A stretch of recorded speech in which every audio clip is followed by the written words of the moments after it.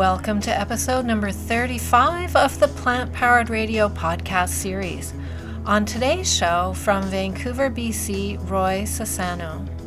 Roy Sassano is an activist for animal liberation. A few years ago, he was aboard the Sea Shepherd's Farley Mowat vessel in the Sea of Cortez on a mission to save the critically endangered vaquita porpoise and totoaba fish.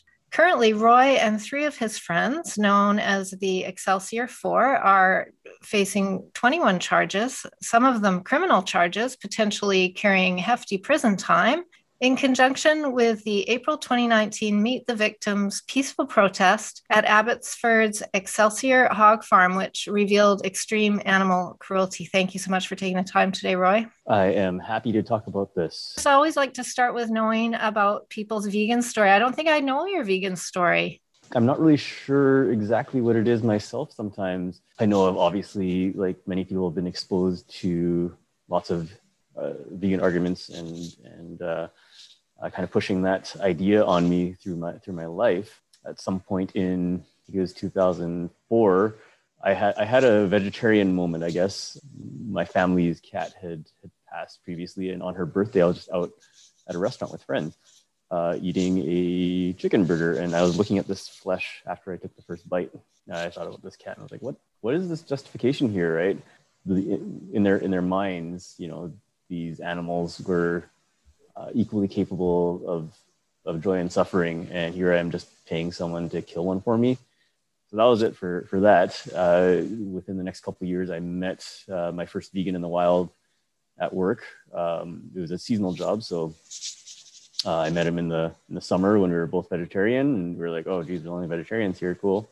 And the next year he'd gone vegan, and he said, hey, you got to watch Earthlings. I'm like, what's this? So I watched Earthlings, felt like dying for 3 days, and then went vegan that summer. So that'd be 2006, I guess. And maybe more interestingly, soon after, like I guess 2010, 2011, joining the Navy and going to Victoria.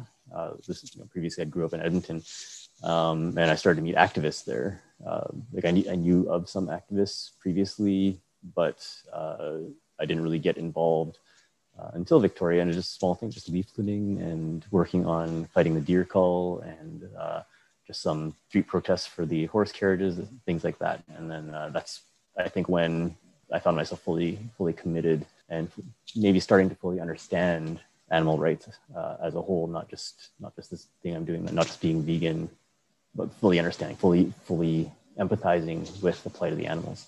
It's kind of an unraveling. It feels like to me that, you know, we've grown up with this kind of program that says it's okay to do this. And we have to tell ourselves that, I think, as we're doing it in order to kind of survive. And then it's a total unraveling. It happens slowly for some. It happens really fast for others. But I was one of the slower ones too. Me too. I was definitely slower, and which is why I can definitely relate to people who are kind of phasing into it. It's still frustrating to see that because people who are moving slowly now, they have access to a lot more of this information. But I don't really understand that. Well, now we have COVID is the ultimate why we should be vegan. So let's talk about Seaspiracy, the new documentary. I think even for seasoned vegans, it's hard to watch and know and learn more. Again, we're always learning more. I watched it with some distant friends. We just all hit the button at the same time and then commiserated afterwards. I think that's a really good way to do it. What was your reaction? There's obviously no one likes to see, especially, some of that really up close and personal contact with fishes, and seeing them just treated like garbage. Sharks, same thing. The Taiji and the Pharaoh scenes, obviously, like, geez, it's that's a really very personal, and maybe it's kind of illogical, but seeing an individual like that just being killed for no reason is maybe has more impact on me, on most people, I'd say.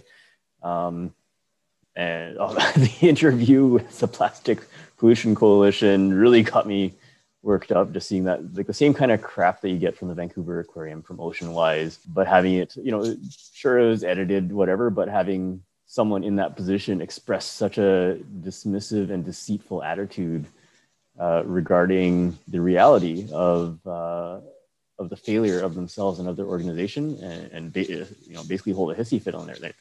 They complained on their own blog about the fact that the footage was edited, but there's nothing, that moment should never come up. I don't care how long the interview is.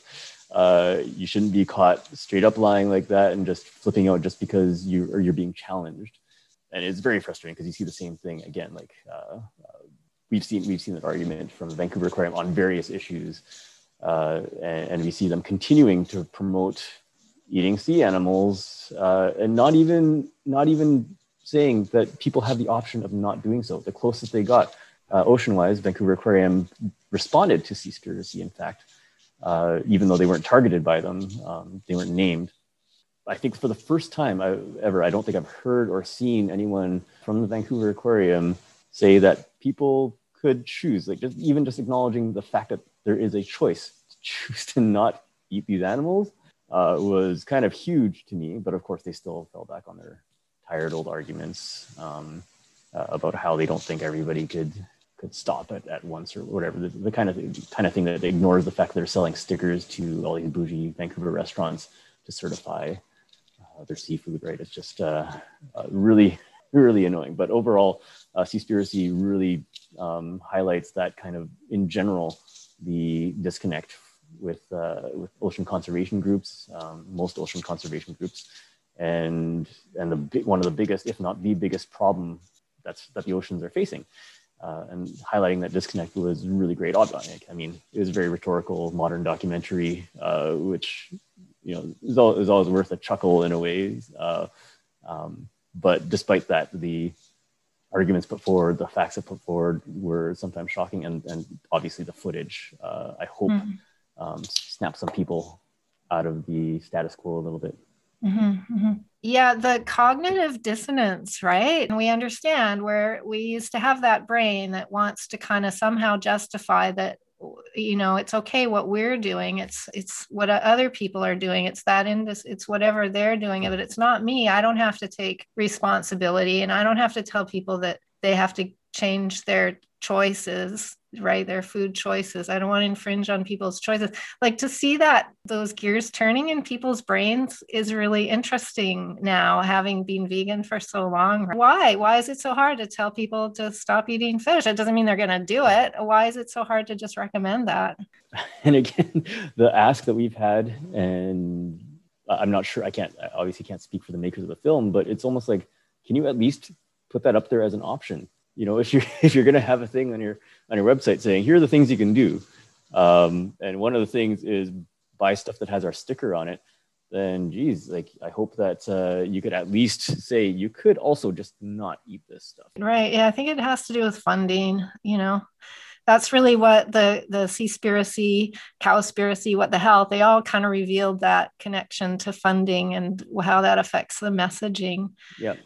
And I think what it really revealed for me is just, how do we know what they're doing out there on the oceans, right? And as part of Sea Shepherd, that was your job, right? Was to go out and try to find these fishers. And as I recall, you mentioned that the porpoise was critically endangered at that time. I'm wondering what's the status of the porpoise now. And if I'm remembering correctly, that it was considered bycatch was the problem, that they weren't actually overfishing that particular species, but it was just part of some other fishing operation. That's right. So the poachers in Sea of Cortez, Mexico, were targeting the totoaba, big fish that had become valuable because someone had convinced people in China that their swim bladders are magical in some way. And so it became this, and totoaba, again, are also critically endangered. The difference with them is that their numbers they're talking in the thousands, where the vaquita are in possibly the single digits. At the time I was there, they thought maybe 100, between 50 and 100 left. And the low estimate by the time we were done, or at least the next year, was in the maybe 30. Obviously, it's a very bad situation for the vaquita, but the poachers are going after the totoaba. They would throw the gill nets and leave them in the water. Totoaba would get caught. Vaquita would get caught. Actually, to be honest, everything gets caught in those nets. I guess the way that the holes in the net are spaced out is ideal for catching the totoaba by the gills. and it's a good size for catching vaquita by the head. But when we're pulling them out of the water, it's not as if you get tons of different species stuck in there. Everything from crabs to humpback whales. We're getting caught in these nets. Sea turtles, any species you could imagine would be there getting caught in these nets, and they're going after one. Not to say that I'm okay with that one, but bycatch is a huge problem. And when it's bycatch on top of a species that's already endangered and protected, then I guess it just adds a whole extra level of shittiness to the whole thing. And who's watching? Even if there are laws about what you can catch and what you can't, who's watching, right? So yeah, for a long time, no one was watching, and then probably a little bit too late. You get Greenpeace going out there to observe, you get Sea Shepherd going out there to observe, and then all of a sudden you get all this media attention. This is something to keep in mind for activism in general. All of a sudden there's media attention. Like, oh, what are Sea Shepherd and Greenpeace doing out here? Why are they causing so much trouble? Why are, what's the big fuss? And then media comes in, and they, next thing you know, you're on CNN, and then President Obama is talking to Mexico and saying, hey, you got to do something about this. And a little bit late, but it does say something about what you can do as an activist to highlight a problem, even if you might not feel you're doing much good out there. Sometimes you'll be surprised at who picks up a story, and then the world starts paying attention. Awesome transition into the story of the Excelsior 4. So it was April 2019, and this was sort of a surprise to many of us that we didn't know that this was being planned even. Suddenly it was on the news, it made big news. Can you talk us through what happened that day, Roy? How many people were involved? What did you guys witness there? There were about 200 activists involved in that action total. Approximately 160 lined the streets outside of Excelsior Hog Farm in Abbotsford, BC. Pretty standard street protest. This is in response to some footage that had come out the week before. It was released by CTV and PETA, and I'm sure a bunch of other outlets, that showed distressed pigs and piglets from inside Excelsior. A lot of them had all sorts of growths, and there's lots of evidence of neglect. The place didn't look like it had ever been cleaned. There were pigs that appeared to have just been left to suffer and die for who knows how long. There were approximately, 35, 40 people who walked onto the property and got a glimpse of everything from the outside. First off, just dumpsters filled with corpses. These are the animals who were neglected and died, or who the farm workers killed. Their bodies, I guess, wouldn't have been profitable for them, and just thrown in dumpsters like garbage. And once a group of people got inside, then they got to see for themselves. Now, the one main thing that people witnessed inside was the gestation crates and the farrowing crates. The gestation crates being the very restrictive cages that they put mother pigs in prior to their giving birth, where they pretty much cannot move. They might be able to take a step forward and backwards, maybe kind of lie down. Gestation crates are designed the same way, but they're able to lie down so that they can nurse piglets. And this is their lives for months and months on end. And people got to see that. They saw, obviously, many who were in distress. One who, it's hard to think of any other way that she got cut up and bloodied like that, other than some sort of abuse. But either way, she was just sitting there in a gestation crate, bleeding, battered, and there's no sign of veterinary care, even when there are vets on site, begging them to attend to her. They didn't seem really interested in that. They were very concerned about what the cameras were showing more than anything else, and more concerned about getting us out. During the time where people were going in, the owners came barreling down in the barns where people were going in their truck, and started pushing people out and blockading the whole entrance. And I think there's like 15 people, including me, were walking the perimeter after that. Some people still got in afterwards, but walking the perimeter and mostly documenting things through windows, where you could still see the animals, just living a life that I wouldn't wish on anyone. Even just through the windows outside, you could see it. And so, of these 250 approximate people, about 200 total. Okay. How many? And then four of you have been selected as the scapegoats, I guess, for this. And so after the day of collecting all this information, did the police show? They showed up that same day, I'm guessing. Then did they and charge you then, or how did that happen? On that day, once all said and done, I think there were about 50 people who were inside, and all were placed under arrest. Basically, this is that point is kind of police negotiation. We got the media in to do the tour. Amy Serrano actually got to observe that personally. She was not allowed to speak during that media tour. She wasn't allowed to ask any questions or draw attention to anything.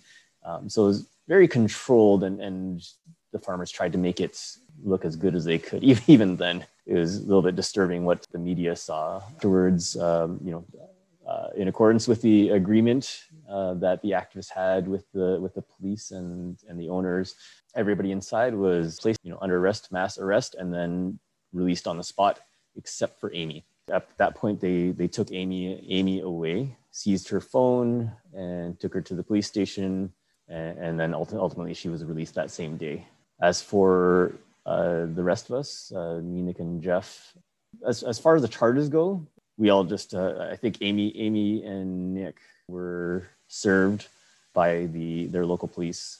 Jeff and I just kind of found out from someone had taken a look at the BC Courts website and said, "Hey, look, you have a court appearance." What? And so we were expecting something to come in the mail or something, but I definitely didn't get anything in the mail. But at this point, I quickly had actually an activist lawyer, Lois Salmon, quickly. She didn't take me on, but she helped. I'm not sure what it counts as legally, but she contacted them and just said, "Okay, Roy knows about this. Were you planning on sending something?" And either way, they never bothered to follow up on that. Well, that's weird. I mean, what if somebody hadn't noticed that your name was there? Then you would be charged with extra stuff, it seems like. It seemed, yeah, it was kind of interesting how that played out. So I think there's a chance that maybe they're planning to just throw a warrant out there. I'm not really sure. That seems a bit shady for sure. But in the end, since we contacted the court to say, "Hey, we saw this, so I guess we're showing up." Okay, so they didn't bother following up. COVID has raised this awareness of biosecurity now, and so I'm wondering did you guys take any precautions regarding biosecurity? And then when the farmers what did you see regarding biosecurity? And then when they let the media in, was there biosecurity things going on then? The activists took precautions that I'd argue equal to or better than anything that the farmers and definitely the media and the police were required to take. So we were wearing our monkey suits, covering everything that we had that we put on right before going in, and then after leaving, we covered our footwear right before entering the barn. Actually, we put on those booties to reduce the amount of anything from the outside coming in, and vice versa. For the most part, we even had dust masks on for the most part until the police and the worker, basically everybody else is just ignoring that. So at that point, we thought, okay, whatever. I guess we don't need those in here. So yeah, based on the hidden camera footage that came out from Excelsior, they go in with street clothes. I'm hoping that they at least change shoes before they walk into the barn, but we don't have any way to tell whether or not they did. But I'm guessing that their protocols would require them to change clothes before going in and leaving, and we went a little bit of an extra step there compared to what the workers do, compared to what the farmers required the police and the media to do. Yeah, interesting. And I'd like to say, just on biosecurity in general, it's definitely a concern, and as activists going into these places, in a lot of situations, you want to be careful to do what you can to reduce the chances of transmitting anything, right? But activists are in there for, usually you're talking, as far as ag-gag laws goes, you're talking about minutes at a time of not close contact with animals, right? The workers are in there day in, day out for hours and hours and hours at a time, and then they go out into the world, right? So if we're genuinely concerned, this is a message for the BC government, Lana Poppin in particular, the Minister of Agriculture, who's drafting ag-gag legislation in BC. If you're genuinely concerned about ag-gag, and also I guess in the federal government as well, if you're genuinely concerned about activists and biosecurity, then one, you need to make biosecurity measures 100% mandatory, because it isn't right now. We have industry guidelines, recommendations. There are standards, but they can't be charged for not changing their shoes or whatever. So that's one thing there. You need to clamp down on the people who are in there day in, day out, and you need to actually re-examine what you're doing with having these industries where you have all these animals in cramped quarters, filthy conditions, and having people working with them closely. It's another reason why we should be working towards outlawing factory farming, at the very least, as far as animal farming goes. Yeah, and it's another situation of who's watching, right? From what I understand, there's really no legislation federally or provincially. The laws are really lax, like what kind of treatment, even under normal circumstances, the gestation crates are illegal. For now, and the industry is really dragging their heels on any reform on that. There is reform coming to have, bigger crates for the animals, but even that, it's still brutal. But even that, they're delaying. It's supposed to be coming in just a few years. Sorry, it might have been earlier than that. But either way, the industry is pushing back for more delays on bringing that in. I mean, it costs too much to change things, right? Wow. I remember when I was speaking with Jeff, who's one of the Excelsior 4, and he did undercover work for many years on many different farms, I'm guessing. And he was speaking about biosecurity. And he said, there's even trucks, like they drive their trucks from one farm to the other. And we know that COVID and other infectious diseases have come from these animal farms, probably through the workers. And then now we know that workers can get infected and it can transmit back into various animals like the mink, and then come back in the variants.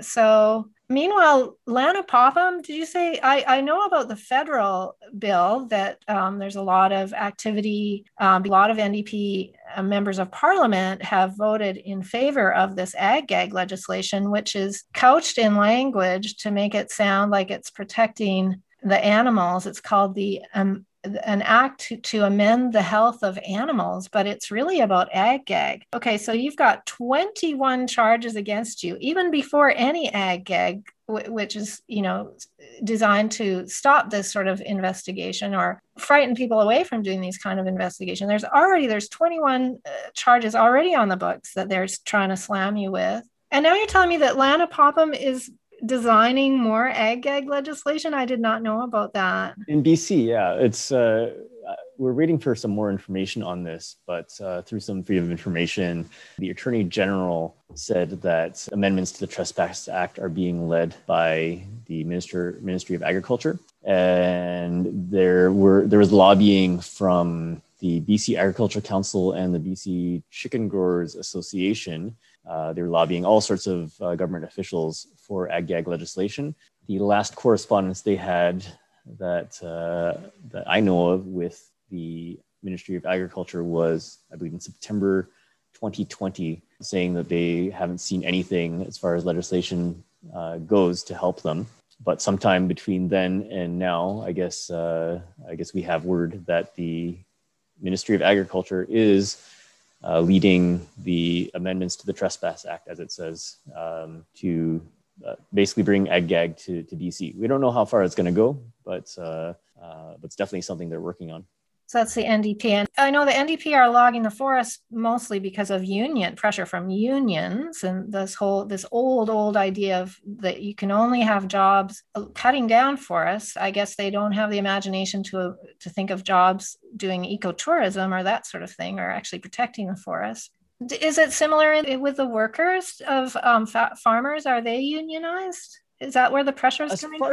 As far as I own, they're not. I just think it's agriculture, and especially animal agriculture, is just powerful. They're good at lobbying. They really know how to lobby governments to get what they want, and they have tons of leverage because when you use the word farmers to the public, they have a certain image, a very positive image, and in a lot of cases, rightfully so.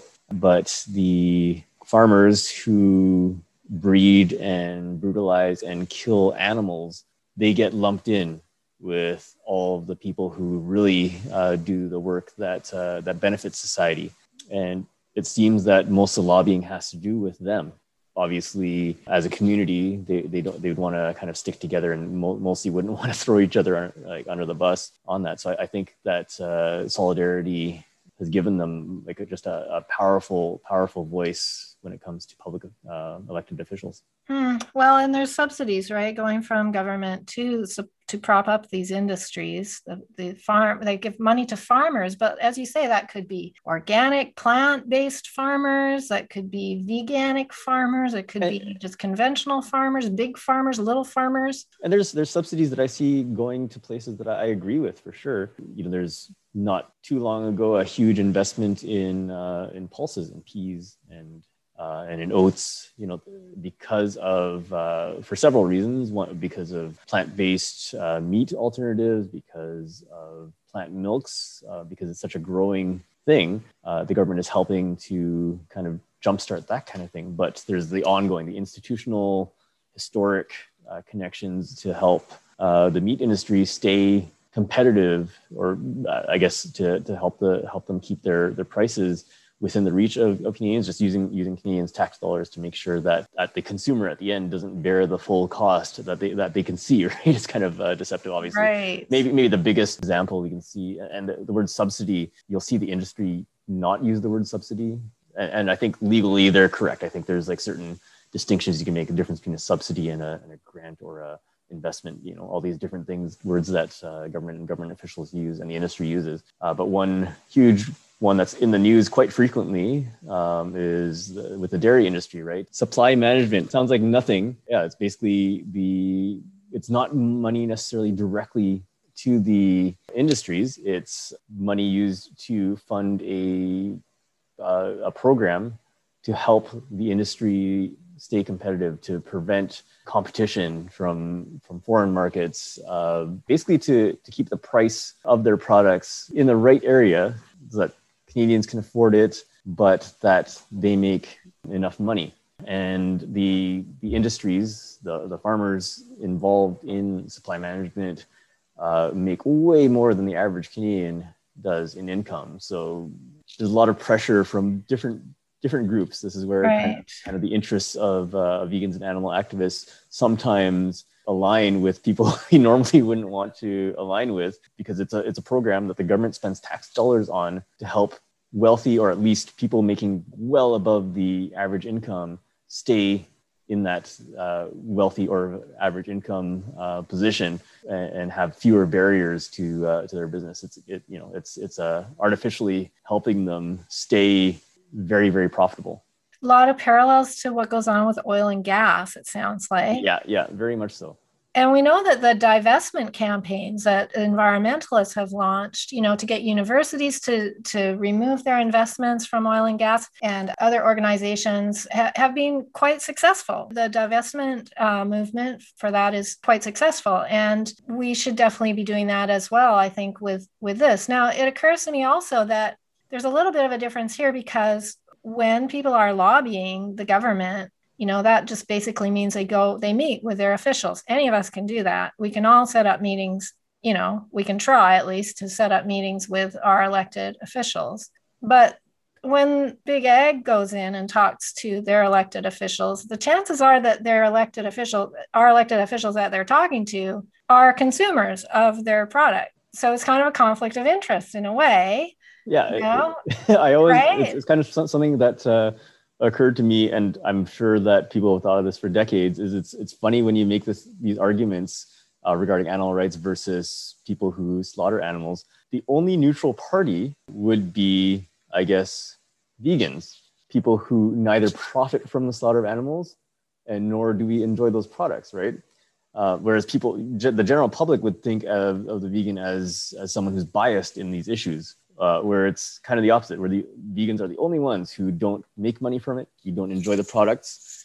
Everybody else is biased. Everybody else has a conflict of interest. If you consume animal products, then you are biased, and it's funny. You'll never see people.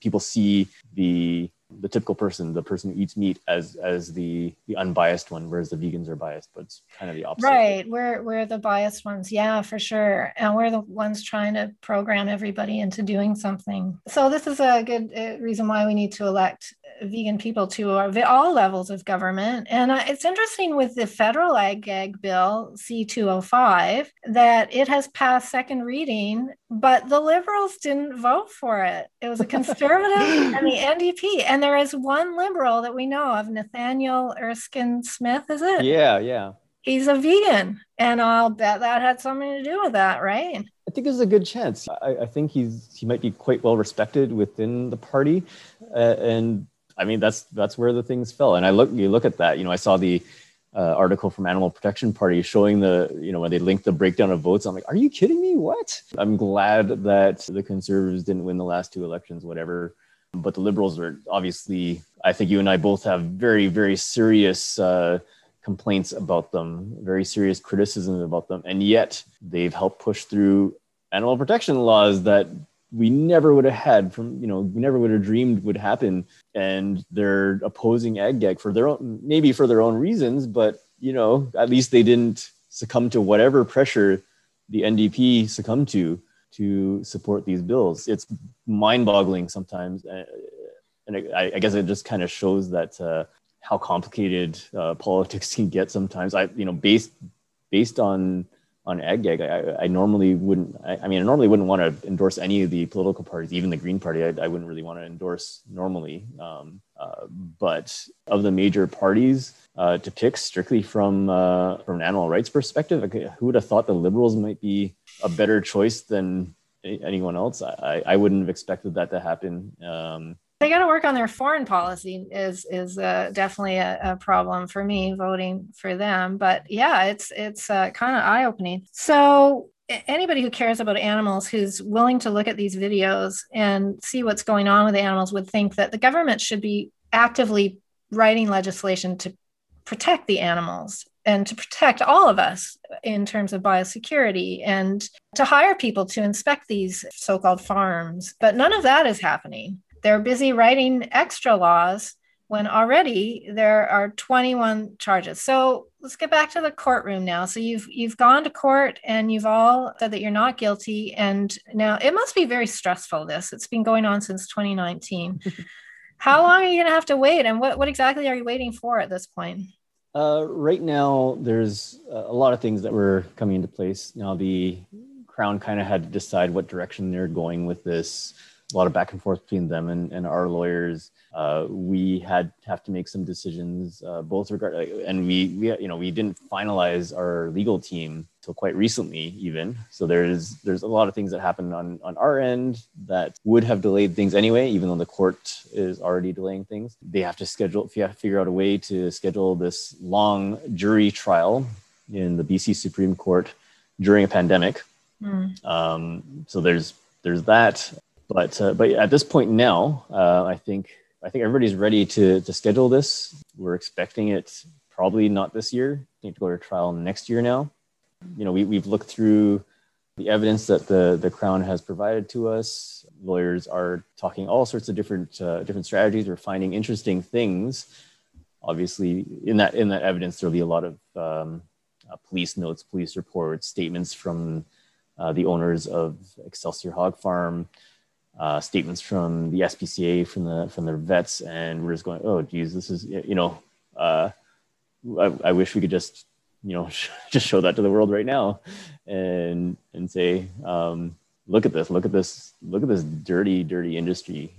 Look at how they seem to be. I mean, I don't want to say that the police are helping them, but I mean, it kind of looks that way. And I'd love to let people see for themselves and make come to their own conclusions on that. And I'm looking forward to court because hopefully through that process, we'll be able to point these things out. So have you been able to show any footage yet? I think the media did some, and then it's on YouTube, but within the courtroom, were you able to show any of it?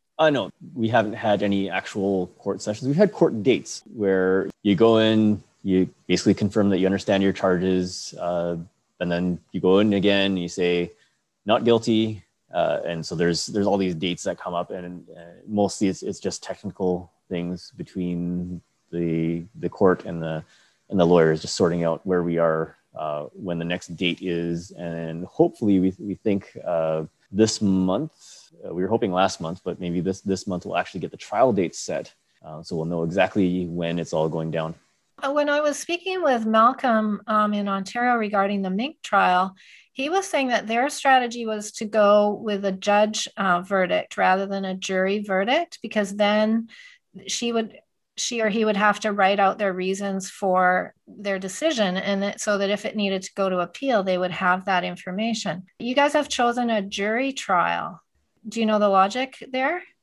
A couple things, but the main thing is that with a jury trial, like looking at the reasons why things turned out the way they did, like what the content of the footage, and being able to point out that not only is there animal cruelty, horrific animal cruelty, but there's illegal animal cruelty in there.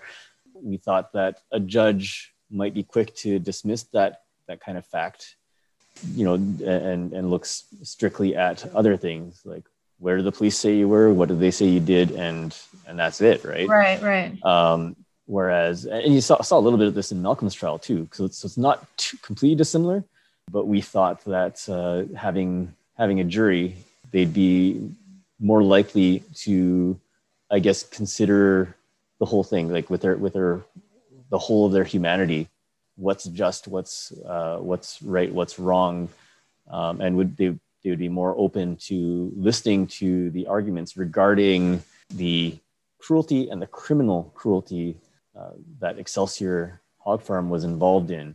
Keep that in mind when deciding if people who helped expose that cruelty should be guilty of the charges that they put down. So when you guys went and talked to the BC SPCA, it's a bit of a story, I guess. So somebody reported something, and then the BC SPCA was slow to respond. And so you guys called them on that. And during that conversation that you had with them, it was revealed that the reason that they couldn't act on the footage that was provided was because it was illegally obtained. So the footage that you guys shot on that day, that will be allowed into this court trial? The footage from April 28th, we don't know how much of that will be allowed in. As far as we know, the Crown or the police are hesitant to get into that because there's a process to verify the footage. I'm guessing that any activists who took footage there would be very happy to verify their own footage, but we'll see about that. I guess what they want to be part of the trial. Okay. So I guess there might be something there. There is clearly the footage that was released through CTV and PETA prior to the event is going to be part of this. I think the hidden camera footage should be part of it, but yeah, we should know this. I mean, even people who eat animals should know where it comes from, right? I'm happy to know where all my legumes are grown. I'd love to see where those beautiful gardens were and greenhouses. Sorry for all this stress that you're having to live with, but I mean, this is really historical. This is unprecedented. I think this is probably the biggest animal case in Canada's history so far, is it?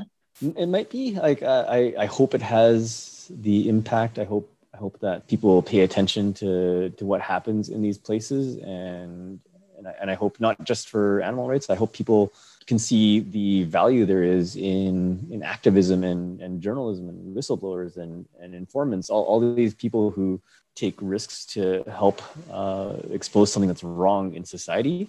But definitely, I hope that in the end, like for us, the four of us, we can go to prison, whatever. They're not going to slit our throats.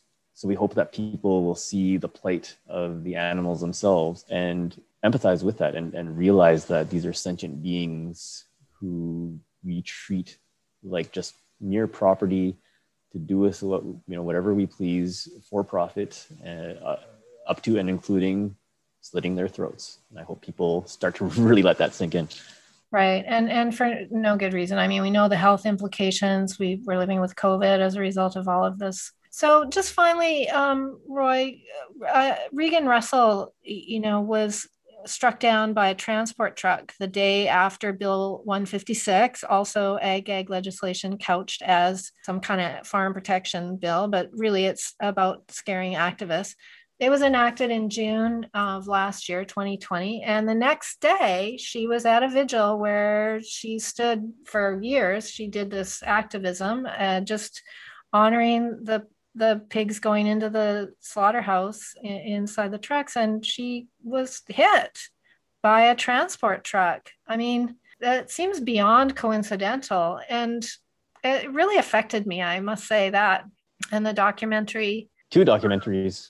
Yeah, There Was a Killing, I think is one of them, right? That was really for anybody, even if you don't care about the animals, like they're taking away civil liberties. These laws that they're imposing are designed to shut us up and keep us complicit and stop whistleblowers, and everybody should be concerned about that. Did you ever have a chance to meet Regan in your travels? I didn't have a chance to meet Regan. Obviously, when we all heard about her death, it was, it really hit hard, right? Because here's someone who, whether it was through some kind of intentional malice or just through a lack of caring, just because it's easy, it's very clear to me that the people working in these industries start to see activists as enemies and just as, garbage on the road that, they joke about killing us all the time, right?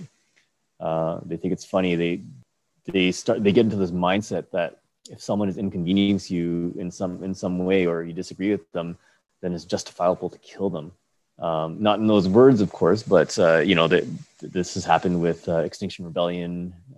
This happens with Black Lives Matter, and it's happening with animal rights activists. Oh, I'm thinking back to the war in the woods on Vancouver Island back in the 90s, where it was loggers against the environmentalists, and there was some violence that went down there. Yeah. Yeah, it's clear that sadly, when people find their choices, their income questioned in some way, on ethical grounds, that the people questioning it are bad. And if Regan is standing in a crosswalk, maybe not in the normal way that someone would be in a crosswalk, then I'm guessing that a lot of these drivers are just like, it's fair game, I'll just keep driving here, and if I happen to kill someone, then so be it. And maybe now I hope that mindset has changed a bit. I guess one thing I say a lot because you get into arguments with these people on social media is if I were driving, and this is me with a regular old class 5, any normal, like amateur driver, you might say, license, sees someone in a road and they might be annoying me, or they might be not in their right mind, or whatever it is, I'm not going to kill them. I'm still going to stop. And, I might, let's say they're doing it just to be jerks. I might yell out the window and say, hey, stop being a jerk. But I'm not going to kill them. I'm certainly not going to say it's justifiable to kill someone for being an inconvenience on the road. Whereas they are speaking as if it's justified. And I can't see how within those circles, within this industry, that kind of attitude doesn't subconsciously become real to them, where they think they are justified in killing. I'm sure this driver, even if he didn't say, I'm going to kill someone, I'm sure part of his mind was just thinking it doesn't matter. The law passed, right? The law is there to protect. That's tough to see. And it's tough to see that the law is not really coming down very hard on this person who either murdered Regan or was neglectful to the point where he caused her death in a way that is unacceptable for any driver, let alone a professional. Yeah, he got off with a traffic charge, right? Yeah, for now. They're working on that because no one's actually seen the security footage that shows the whole incident. Oh. So there might be more to come on that. I hope at some point the police, at least to Regan's lawyers, will show them the full footage of what happens, and then, but I think they might actually have to sue try to get access to that video. So maybe there's people listening who want to donate to your legal fund. I'm guessing you have legal expenses here. Yeah, Amy's legal fund has become the Excelsior 4 legal fund on GoFundMe. There's going to be some legal expense there. Times are difficult, but if anybody would like to, you can go on GoFundMe and search for the Excelsior 4. Well, and it's nice to contribute even just a small amount and just be part of it, right? Just say I'm on their team. You know, it's nice for you guys to know you have lots of people on your team. Geez, yeah, it's one of the biggest things that came out of seeing at first when it was Amy's legal fund was the sheer number of people who are contributing. Obviously, it's great when there's to see the dollar amount go up, but just the number of people who care enough to even just click on that GoFundMe and look at it, that changed everything for me anyway. Just thinking of the support that we have in BC and Canada and in a lot of cases across the world.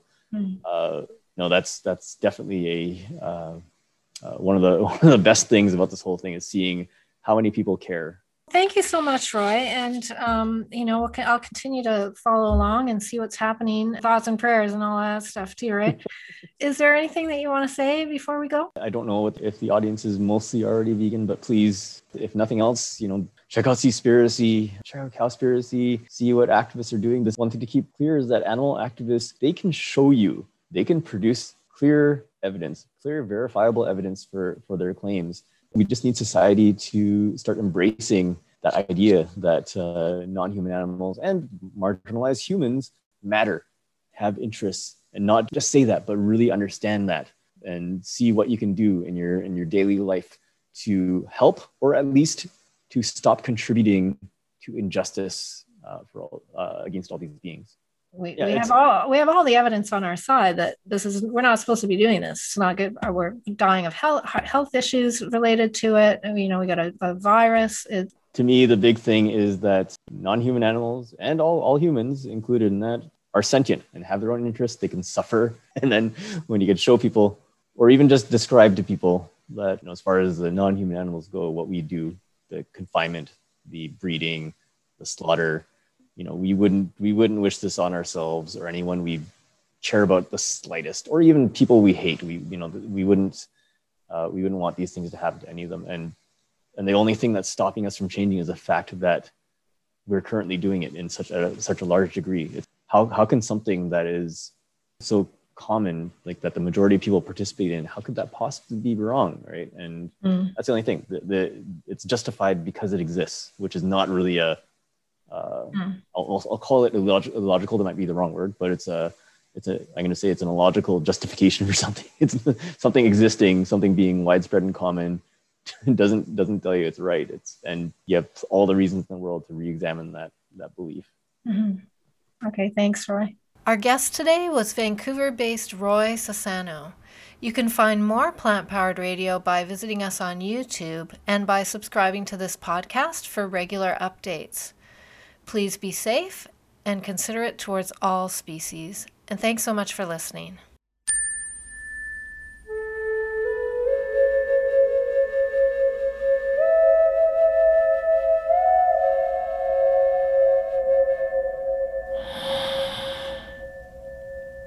Compassion encircles the earth for all beings everywhere.